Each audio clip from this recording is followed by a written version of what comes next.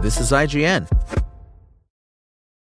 When you need mealtime inspiration, it's worth shopping Kroger, where you'll find over 30,000 mouth-watering choices that excite your inner foodie. And no matter what tasty choice you make, you'll enjoy our everyday low prices, plus extra ways to save, like digital coupons worth over $600 each week. You can also save up to $1 off per gallon at the pump with fuel points. More savings and more inspiring flavors make shopping Kroger worth it every time. Kroger, fresh for everyone. Fuel restrictions apply. This is IGN.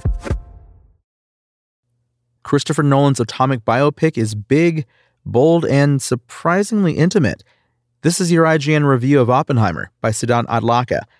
Until now, the most prominent image of J. Robert Oppenheimer came from a 1965 interview with NBC, in which he recalls his thoughts in the immediate aftermath of the first ever detonation of a nuclear device. "Now I am become death, the destroyer of worlds," he says, quoting the Bhagavad Gita.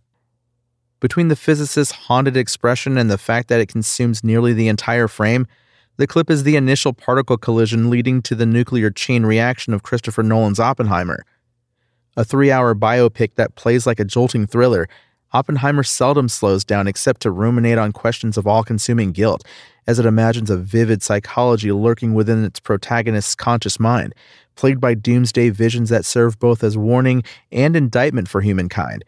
It's paralyzing, pulse-pounding, breathtaking.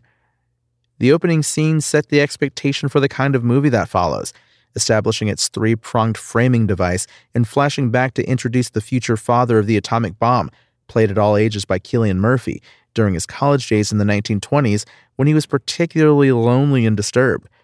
The first time we see Robert, gaze aimed downward as in the NBC clip, he stares at droplets of rain rippling in puddles, a calming image that reminds him of hellfire bursting forth from subatomic particles. Even the serenity of nature can't soothe his troubled mind. These intrusive thoughts recur throughout the film, especially in moments when he's forced to confront the awesome might of his creation. The way Terrence Malick contrasts his coming-of-age story in The Tree of Life with images of celestial bodies, Nolan's tale of hubris, regret, and power unleashed is frequently interrupted by images conceived on a subatomic scale, refracted and blown up to the size of an enormous 70mm IMAX screen, as if to put into terrifying context just how much destruction can be wrought from something so infinitesimally small. It's Nolan's Tree of Death. 2 governmental hearings draw us into Robert's past, both several years after the bombings of Hiroshima and Nagasaki. One, presented in washed-out color, challenges Robert's loyalty to the United States in 1954, while another, shown in black and white, puts former Atomic Energy Commission Chair Lewis Strauss, Robert Downey Jr., a former ally and eventual adversary of Robert's, in the hot seat in 1959. The latter often harkens back to the former, which itself traces Robert's scientific career through the 1920s and 30s until his eventual recruitment to the Manhattan Project in 1942. It would be easy to compare this structure to that of The Social Network, another depiction of consequential real-world events that weaves a single story from a pair of depositions. But the dueling hearings in Oppenheimer create clashing perspectives that occasionally result in overlapping and repeated scenes, each from the points of view of Robert and Strauss respectively, with one revealed in slightly more vivid color and the other in monochrome. The duo's relationship isn't the story's central driving force. That would be the race to build and test the atomic bomb, which takes up a significant chunk of the runtime.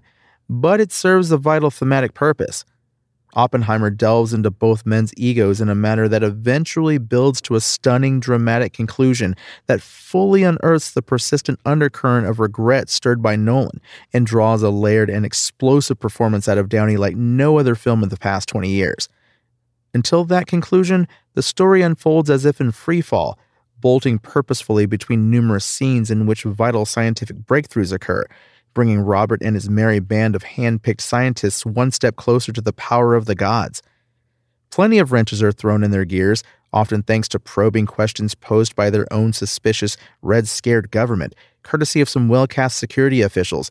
Dane DeHaan, Casey Affleck, and David Dastmalchian play administrative bastards of the highest order, a hurdle which enhances the existing intensity. As the enigmatic Robert, a professor orbited by excited students like electrons around a nucleus, Murphy brings a requisite sense of poise and command that contrasts his gaunt stature, but he wears a perpetually distraught expression that can be deciphered even behind his put-upon smiles. He doesn't look like he's seen a ghost so much as he looks like he's been seeing them all his life, forcing one to wonder whether his ability to envision the building blocks of existence propelled him to greatness or cursed him for all eternity. Given the story's structure, Oppenheimer unfolds like a memory tinged with regret. But was it fated? Murphy's face seems to constantly ask this question, too. The highlights of the star-studded supporting ensemble are, for once, the women in Nolan's cast, a pair of female characters whose involvement with America's Communist Party and Robert's association with them draws the ire of Uncle Sam.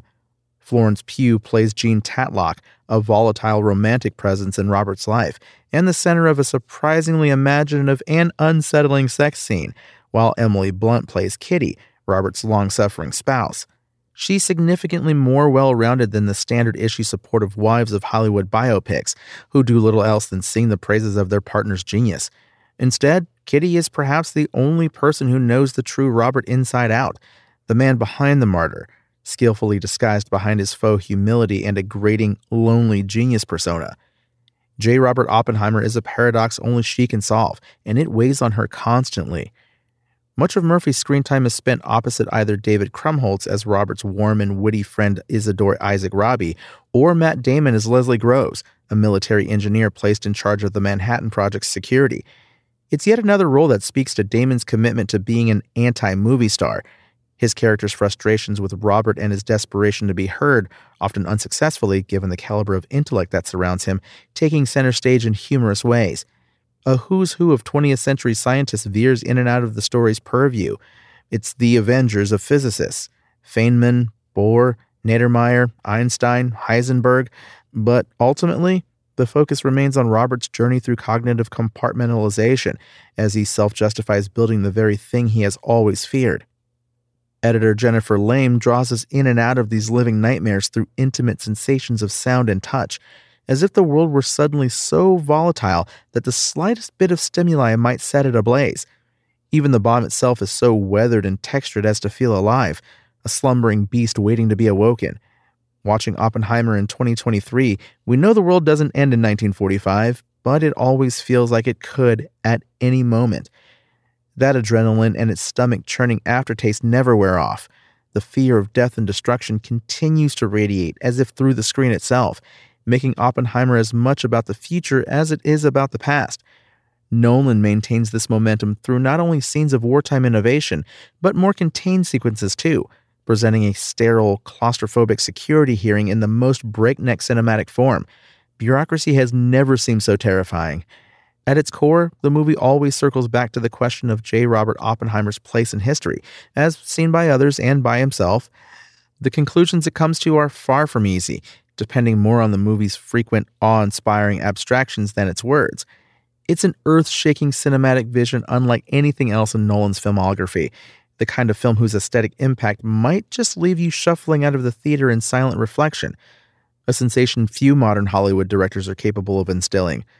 A biopic in constant freefall, Oppenheimer is Christopher Nolan's most abstract, yet most exacting work, with themes of guilt writ large through apocalyptic IMAX nightmares that both grow more enormous and more intimate as time goes on.